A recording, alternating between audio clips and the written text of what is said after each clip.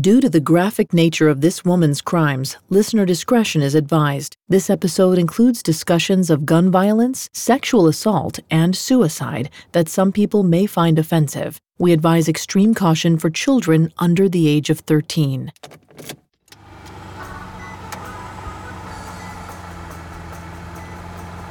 In the early afternoon on March 31st, 1995, 34-year-old Yolanda Saldívar sat in her truck outside the Days Inn Motel in Corpus Christi, Texas. A few people loitered in the lot, but none noticed the short, stocky woman in the parked car. There was nothing special about her, at least not on the surface. But internally, Yolanda was charged with emotion. She'd been betrayed and kicked to the curb by the most important woman in her life, 23-year-old Selena Quintanilla Perez, the reigning queen of Tejano music. Boiling over, Yolanda looked down to her lap, where her cell phone and a snub-nosed .38 caliber pistol lay. With shaky hands, she picked up the phone and called Selena. Selena answered almost right away. She'd been trying to get hold of Yolanda for hours. The older woman had the singer's financial documents, and Selena desperately wanted them back. Yolanda told Selena that she could come and get the papers now. She just needed to meet her at the Days Inn Motel, room 158, where she'd been staying, alone. From the other side of the line, Selena agreed. She would be back soon. Then she hung up. With a final deep breath, Yolanda grabbed the gun and stuffed it into her purse. Then she headed inside the motel.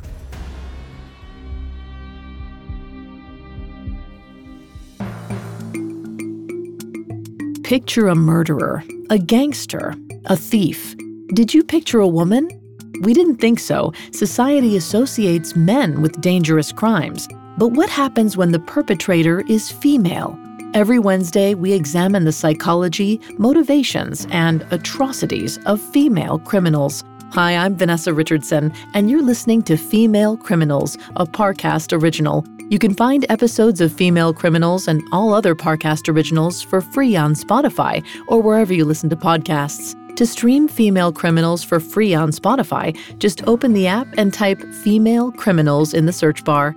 This is our first episode on Yolanda Saldívar, the woman who murdered superstar Selena Quintanilla. This week, we'll explore how Yolanda's innocent obsession with the singer turned into something far more sinister. Next week, we'll cover the tense 9-hour standoff between Yolanda and the police outside the crime scene. Then we'll discuss Yolanda's trial and her attempts to explain the killing.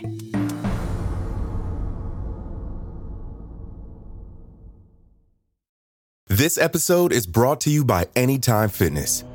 Forget dark alleys and cemeteries. For some, the gym is the scariest place of all, but it doesn't have to be.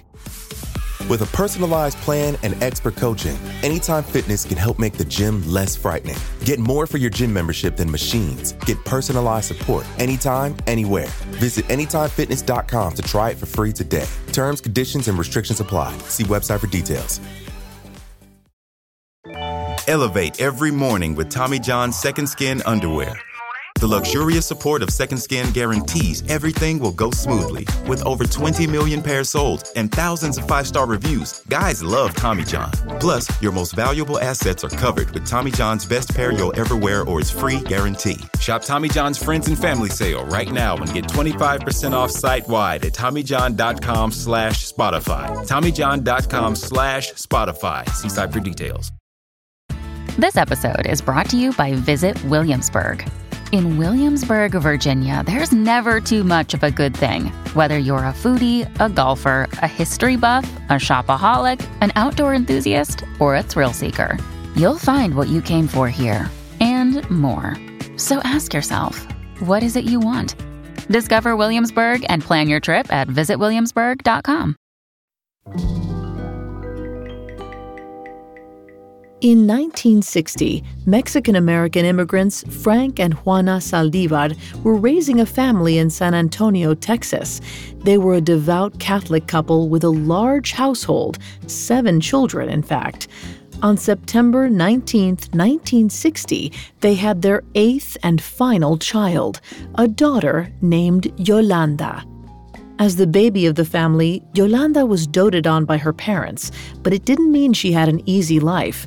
Although Yolanda's father had a steady job at a Mexican restaurant, his income was spread thin when it came to providing for a family of 10. As a result, the Saldívars frequently moved, looking for better deals on rent. Before Yolanda was 10 years old, she'd been enrolled in 3 different school districts. Starting a new school is tough for most kids, but it was particularly hard for Yolanda.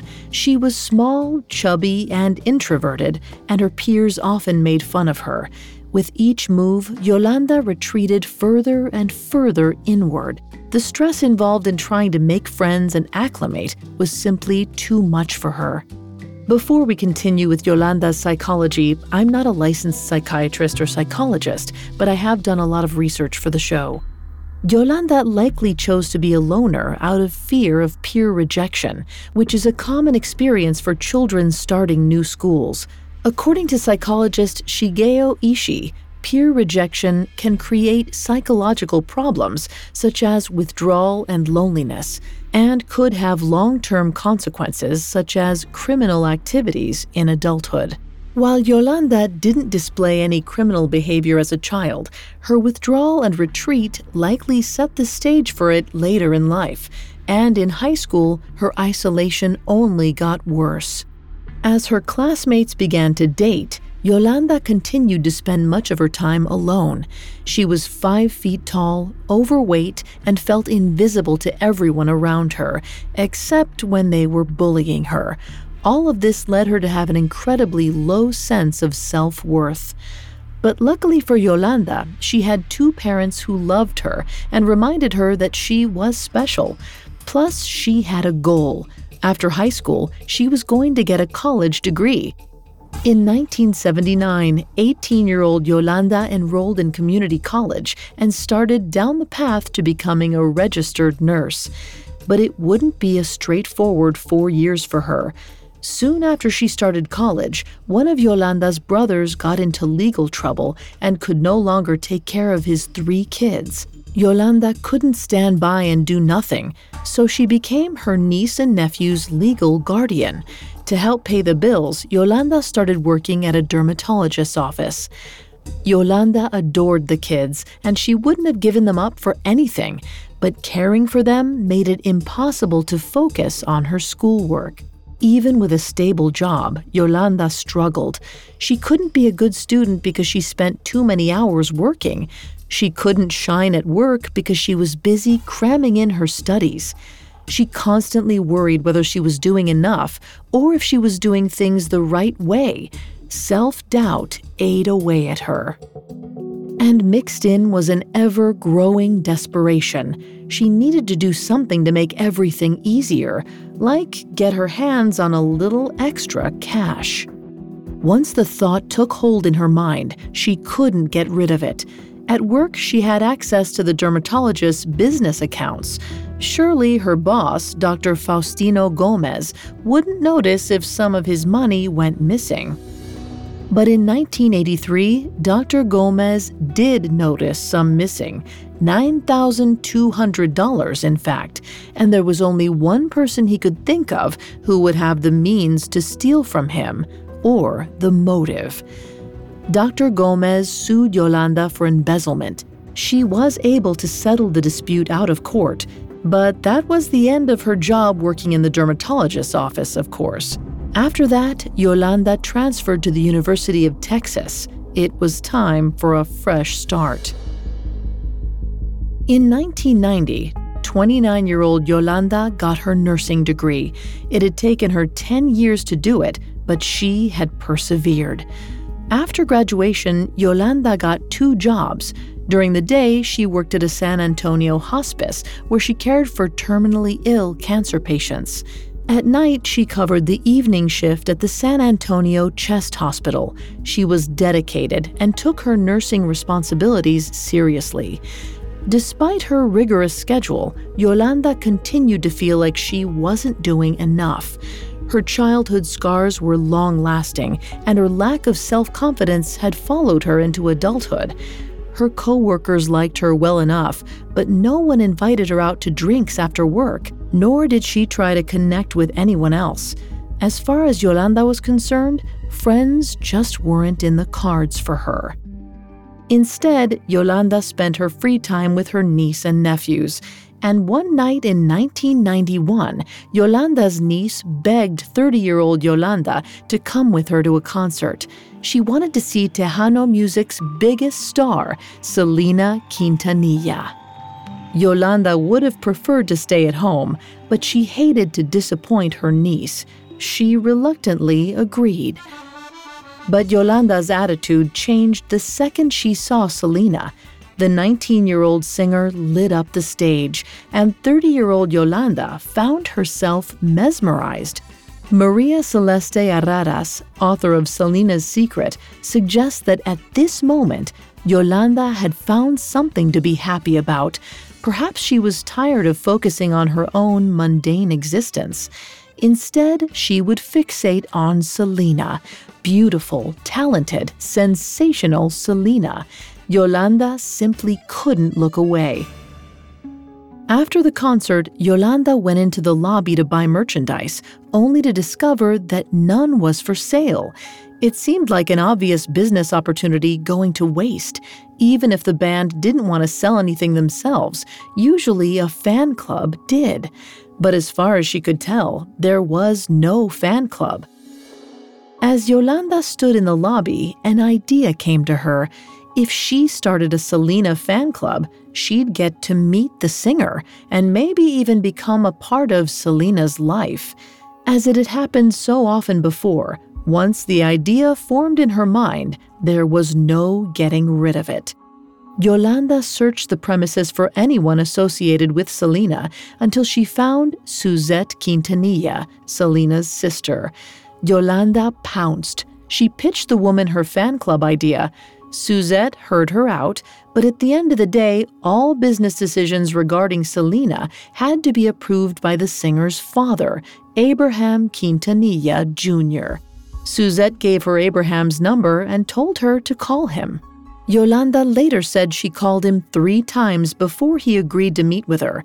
According to Abraham, Yolanda called 15 times.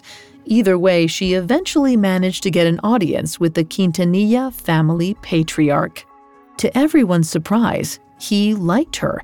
Normally, Abraham only allowed family members within his daughter's circle, but there was something about Yolanda he trusted. Chris Perez, Selena's husband, chalked it up to Yolanda's appearance. She was utterly non-threatening. This wasn't some young wannabe trying to ride Selena's coattails into her own spotlight. Yolanda seemed to be a genuine fan. Abraham gave Yolanda the green light. From that point on, she would be president of Selena's fan club. Yolanda was in. Abraham had unknowingly invited his daughter's killer into his inner circle. Up next, Yolanda makes herself indispensable to Selena. Hey listeners, I want to take a quick moment to introduce you to the newest Parcast original on the block. It's called Incredible Feats, and it's a short weekday show hosted by comedian Dan Cummins. Every weekday, Dan shares a true account of physical strength, mental focus, or genuine bizarre behavior, going behind the scenes and into the achievements of world-class athletes like Dean Karnassus, who once ran for nearly 81 hours without stopping, and performance artists like Lucky Diamond Rich, who boasts layers of tattoos in the most unlikely places, and even everyday people thrown into extraordinary circumstances, like Juliana Kopka, who was forced to survive alone in a rainforest for 11 days. Incredible Feats is offbeat entertainment that's sometimes weird, sometimes wonderful, and always surprising. New episodes air daily, Monday through Friday. Search Incredible Feats and follow free on Spotify or wherever you get your podcasts. This episode is brought to you by Anytime Fitness. Forget dark alleys and cemeteries. For some, the gym is the scariest place of all, but it doesn't have to be. With a personalized plan and expert coaching, Anytime Fitness can help make the gym less frightening. Get more for your gym membership than machines. Get personalized support anytime, anywhere. Visit AnytimeFitness.com to try it for free today. Terms, conditions, and restrictions apply. See website for details. And now, back to the story. In 1991, 30-year-old Yolanda Saldívar was working day and night as a nurse in San Antonio, Texas. But after seeing Tejano music star Selena Quintanilla perform, Yolanda found a new purpose. She would be the singer's #1 fan. And with the approval of Selena's father, she started the star's official fan club and named herself president. Running the fan club was relatively simple. Anyone who signed up received a free newsletter about Selena's tour dates, and if they paid $22, new members received select merchandise. Yolanda threw herself into the fan club, busying herself recruiting new members. She hoped that her hard work would lead to a meeting with Selena herself. Sure enough, 6 months after starting the fan club, Yolanda's diligence paid off. In December of 1991, Yolanda finally came face-to-face with Selena. It was a moment of pure bliss for the 31-year-old nurse. And if Selena had seemed perfect up on stage, she was even more dazzling in person. Yolanda was simply obsessed with her. Selena took to Yolanda as well. Like the rest of her family, Selena trusted her immediately. She even started to ask her to do personal favors, like chauffeuring her and her sister around San Antonio. Yolanda was more than happy to oblige. That time spent in the car laid the foundation for a real camaraderie to grow. Selena found Yolanda to be a kindred spirit, and she adopted her as a sort of confidant, a true friend. She would take Yolanda to the mall or the nail salon, and their relationship deepened with each bonding activity. This was the first time in her life that Yolanda had a significant female friendship outside of her relatives. And it wasn't just with anyone. It was with Selena, the world's biggest Tejano music star. Yolanda couldn't believe that someone like Selena would give someone like her the time of day. The 20-year-old singer was beautiful, friendly, beloved. Everything Yolanda wasn't. At times, Yolanda worried. Surely all of this would end when Selena realized who Yolanda really was. Yolanda was determined to keep that from happening. She would do whatever it took to keep herself in Selena's good graces. So in 1993, when Selena asked if 32-year-old Yolanda would be her personal assistant, Yolanda didn't even blink. She said yes, quit her nursing jobs, and moved to Selena's hometown of Corpus Christi, Texas. It didn't matter that Yolanda had spent more than a decade working to be a nurse. The bleak interior of a hospital couldn't compare to the glitz and glamour of Selena's world. At the same time, Selena's career reached new heights. Her latest album went platinum, and her schedule grew busier by the day. But at every turn, there was Yolanda. Selena considered her new assistant a godsend. Yolanda endeared herself to Selena's family as well. Abraham was thrilled with the success of the fan club, which now had thousands of members. And Suzette, Selena's sister, loved Yolanda almost as much as Selena did. They treated Yolanda like a family member, inviting her to their private gatherings. She was even in Suzette's bridal party. It seemed like things were perfect, but under the surface, unforeseen problems threatened to boil over. After moving to Corpus Christi, Yolanda's whole life was about Selena. In fact, it depended on her. Yolanda plastered photos and posters of the star on her walls. All the paraphernalia she had collected about Selena was out on display, including a life-sized cardboard cutout of the star. In other words, Yolanda's home was a shrine. Yolanda demonstrated tendencies of celebrity worship syndrome, which, as its name implies, occurs when an individual's interest in a celebrity involves an intense obsession and reverence. According to Dr. Randy Sansoni, individuals who score high on a test of celebrity worship are more prone to fantasies and dissociation from reality. They're also more likely to engage in stalking. Of course, Yolanda didn't see her behavior as problematic. She wasn't a deranged fan. She was Selena's closest friend. While that may have been true, Yolanda's sense of their relationship was becoming twisted. She felt threatened by everyone else in Selena's life. Anytime that Selena gave someone else attention, Yolanda worried that she would be replaced. To prevent that from happening, Yolanda used her role as Selena's personal assistant to build a wall between the singer and anyone who might want to get close to her. Anyone who wanted to get to Selena had to go through Yolanda. She had complete control, and she hoped that this meant she could protect her friendship with Selena from outside forces. As Selena got busier, she was too focused on her career to notice her assistant's tactics. She handed over more and more control of her life to Yolanda. In fact, things were going so well in Selena's eyes that when she decided to open a clothing boutique in Corpus Christi, there was only one person she trusted to manage the day-to-day activities. So in January 1994, she promoted 33-year-old Yolanda to manager. A few months later, when Selena opened her second boutique in San Antonio, she asked Yolanda to oversee both locations. With the new promotion came a pay raise, along with a new credit card and cell phone to be used for business purposes. Selena felt great about her decision. She even told her husband, "If I can't be there to do something, I'll feel better knowing that Yolanda will take care of it." But Yolanda had no business experience. She would never admit it to Selena, but she was in over her head. She had no idea how to run the boutiques, and she certainly didn't know how to manage other employees. This became apparent as she faced off with Martin Gomez, Selena's fashion designer. From the get-go, Yolanda and Martin disliked each other.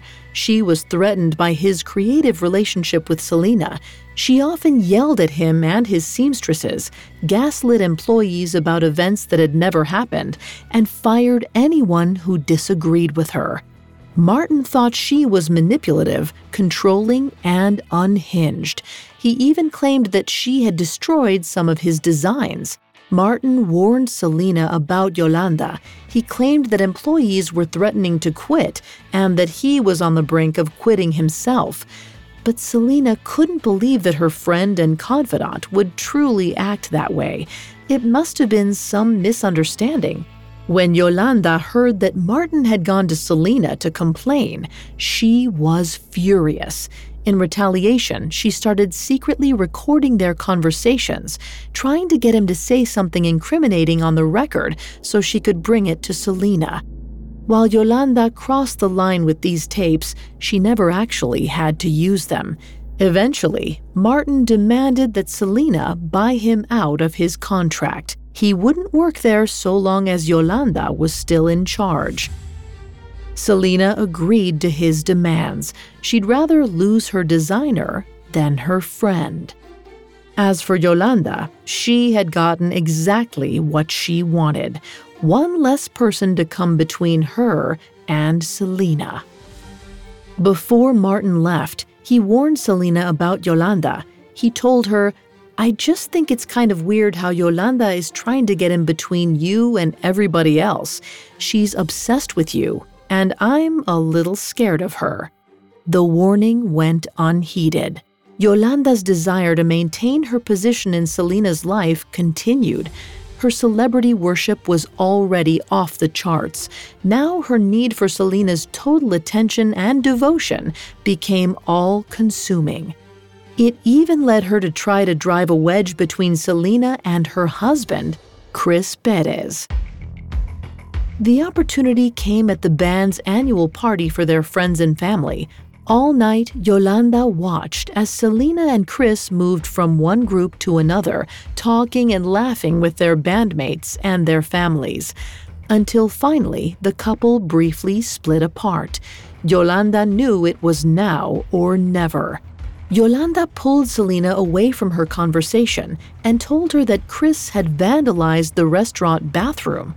She hoped the lie would cause a fight between the two and endear herself further to Selena as a trusted confidant. Selena confronted Chris right away. After all, it wouldn't be the first time Chris had done something like this. Just a year before, he had drunkenly trashed a hotel room. But much to Yolanda's dismay, Chris told Selena that he wasn't the culprit. How could he be? He'd been at Selena's side all night. After that, the couple returned to the party and went back to chatting. Yolanda hated seeing Selena trust someone else's word over hers. She worried that if Chris ever turned against her, he might be able to persuade Selena to do the same thing. And Yolanda couldn't allow that to happen. She had worked too hard to get to where she was. She would just have to figure out another way to cement her standing in Selena's eyes forever. Up next, Yolanda makes her final play for Selena's devotion. Elevate every morning with Tommy John's Second Skin underwear.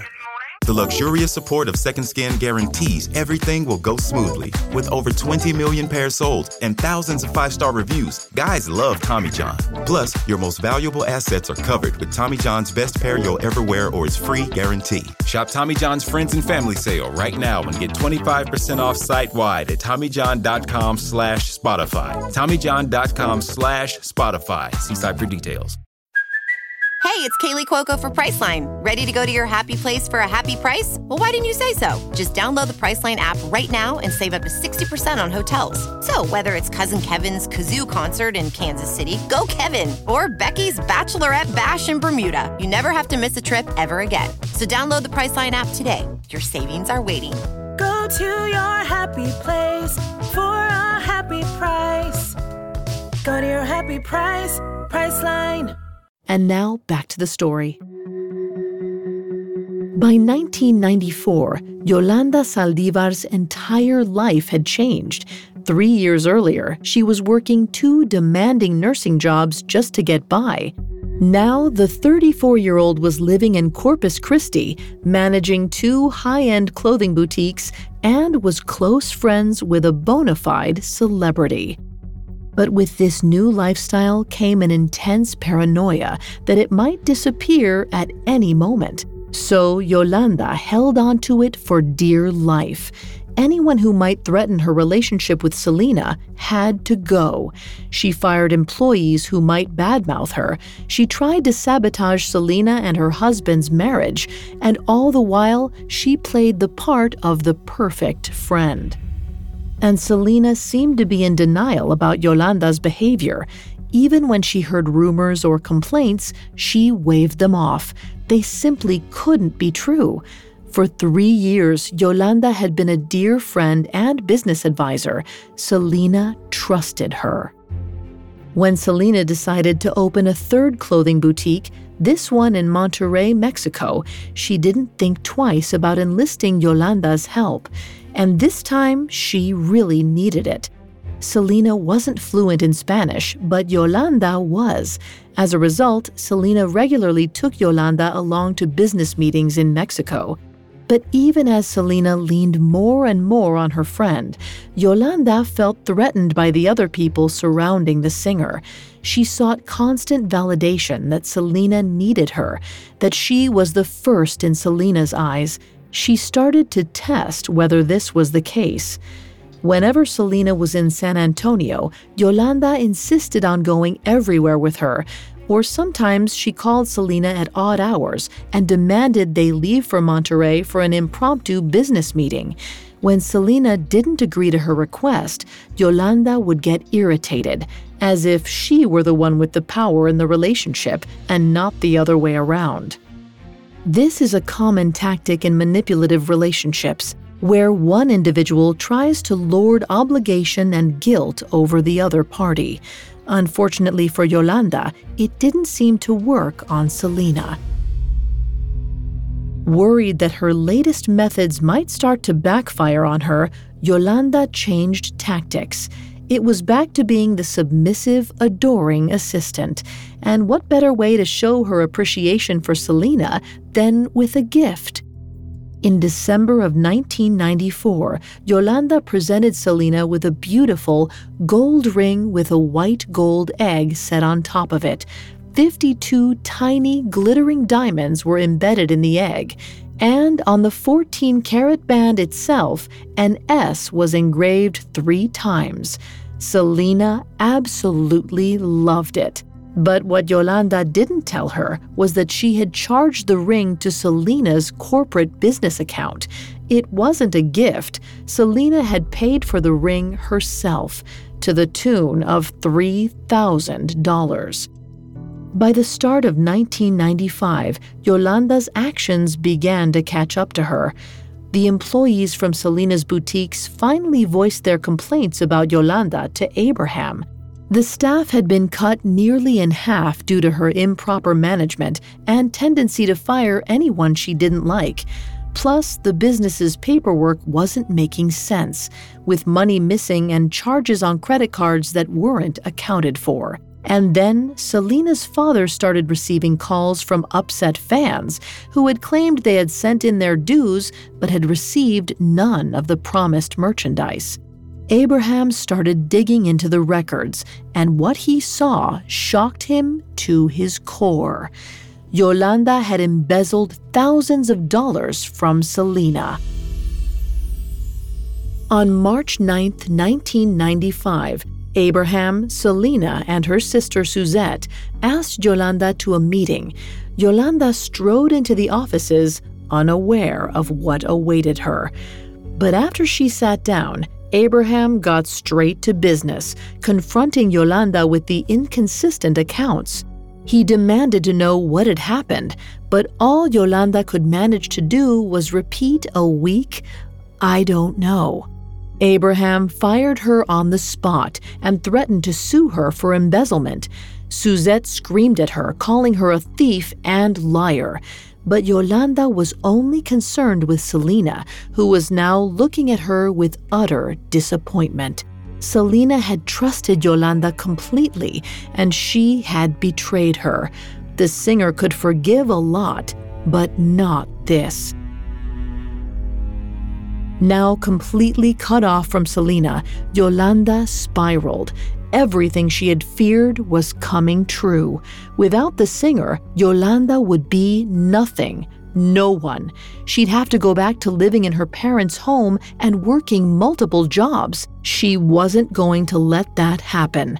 If only she could explain herself, she was sure she could get Selena back on her side. She could fix all of this. The next day, she returned to the Q Productions offices, only to be immediately thrown off the premises. Frustrated and desperate, Yolanda decided to try another tactic. If she couldn't get to Selena, she'd make Selena come to her. Yolanda stole the boutique's financial records and left town with them. Now it was just a matter of time until Selena came calling. 2 days later, on March 11th, Yolanda went to a San Antonio gun range that doubled as a gun shop. She wasn't sure what she would do with it yet, but she knew she'd have more bargaining power with a firearm at her side. She walked confidently up to the counter and asked the employee behind the desk for help. She claimed she was a private home nurse who needed protection from a patient's family who had threatened her. The sympathetic clerk gladly helped. Together, they picked out a Taurus Model 45, 38 caliber snub-nosed pistol. Then Yolanda was told to come back 3 days later after they'd completed a background check. While Yolanda waited, the Quintanillas tried to get a hold of her. They knew that Yolanda had the financial records and wanted them back, but Yolanda refused to answer their calls. When her background check came back clean, Yolanda picked up her pistol and ammunition. Only then did she call Selena back. She asked Selena to meet her at a restaurant on the outskirts of town. On March 15th, Yolanda met Selena in the restaurant's parking lot.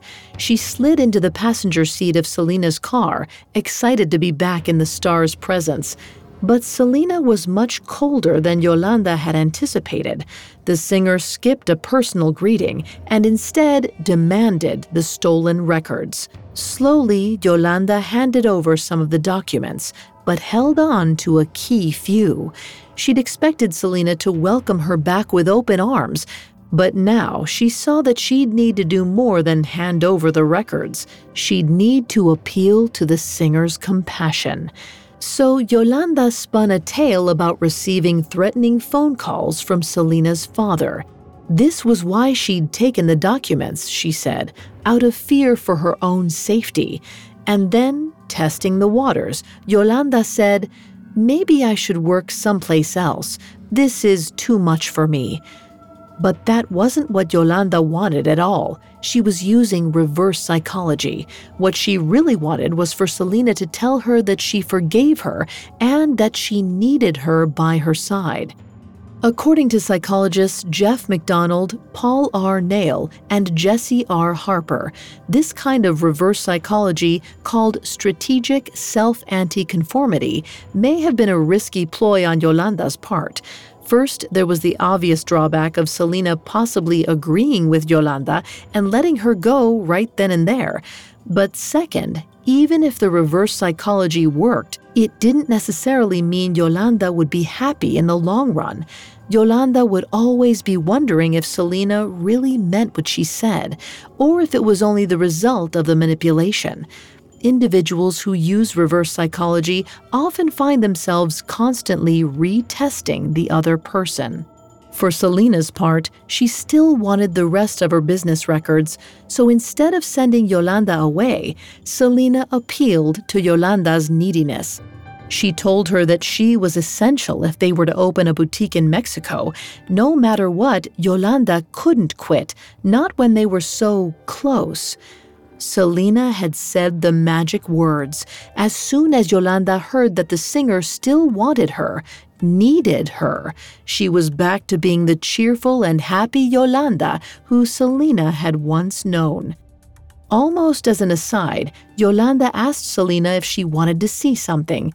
The singer agreed, only for Yolanda to reach into her purse and pull out the gun. Yolanda said she had gotten it for protection. Selena was naturally alarmed and told Yolanda to return it right away. After their meeting, Yolanda did just that. Believing that she and Selena were back on good terms, she was happy to do as the singer requested. But over the next 2 weeks, something changed. Yolanda likely began to doubt that Selena really meant what she said about wanting her around. According to psychologist Jeff McDonald, this kind of doubt occurs because the manipulator knows the positive feedback received was not provided with full autonomy. This knowledge can lead to an intensifying cycle of more need for reassurance, more doubt over that reassurance, and ultimately frustration, helplessness, and depression. Yolanda returned to the gun store for a third and final time. There, she repurchased the exact same weapon as before, the Taurus Model 45 .38 caliber pistol.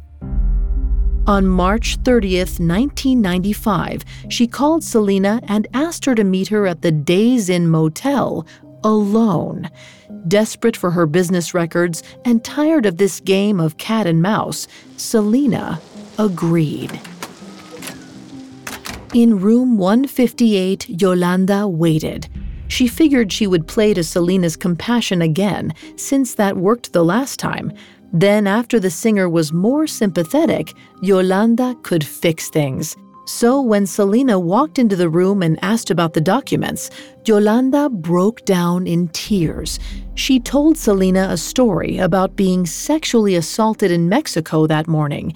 She showed Selina clothes she had ripped up and told her they had been torn by her assailant. Selina offered to take Yolanda to the hospital, but Yolanda didn't want to go. She knew that the doctors wouldn't find any real evidence of the assault.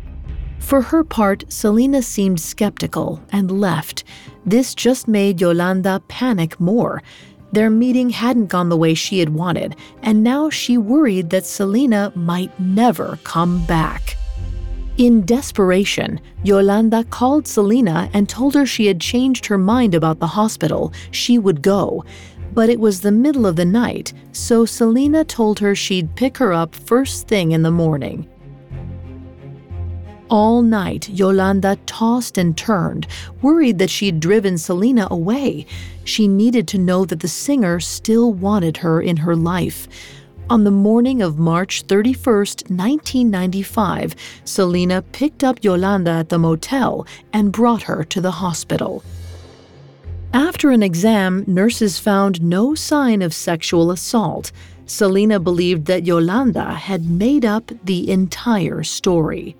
The two women returned to the motel, and Selina, fed up with Yolanda's continued lies, demanded her documents once more. Yolanda handed over some papers and a cell phone, but it still wasn't everything. Desperate to find the missing paperwork, Selina took Yolanda's bag and turned it upside down. The gun dropped onto the bed. The two women stared at it for a moment, and then Yolanda lunged forward and grabbed it. Selina froze, panicked, but Yolanda didn't point the gun at Selina. She raised it first to her own head.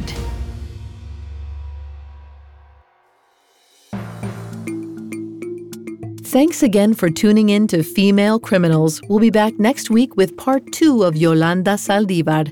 We'll cover Selina's murder, Yolanda's attempts to escape arrest, and the sensational trial that captured the nation's attention. For more information on Yolanda Saldívar, amongst the many sources we used, we found To Selena with Love by Chris Perez and Selina's Secret by Maria Celeste Arraras, extremely helpful to our research. Female Criminals was created by Max Cutler and is a Parcast Studios original. Executive producers include Max and Ron Cutler, sound design by Mike Ramos, with production assistance by Ron Shapiro, Carly Madden, and Aaron Larson. This episode of Female Criminals was written by Alex Burns, with writing assistance by Abigail Cannon. I'm Vanessa Richardson.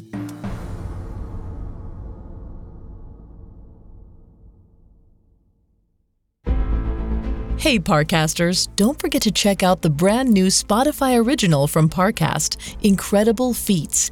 Join host Dan Cummins as he explores true accounts of weird, wonderful, and all-out wild achievements. New episodes premiere daily Monday through Friday. Search Incredible Feats and follow free on Spotify or wherever you get your podcasts.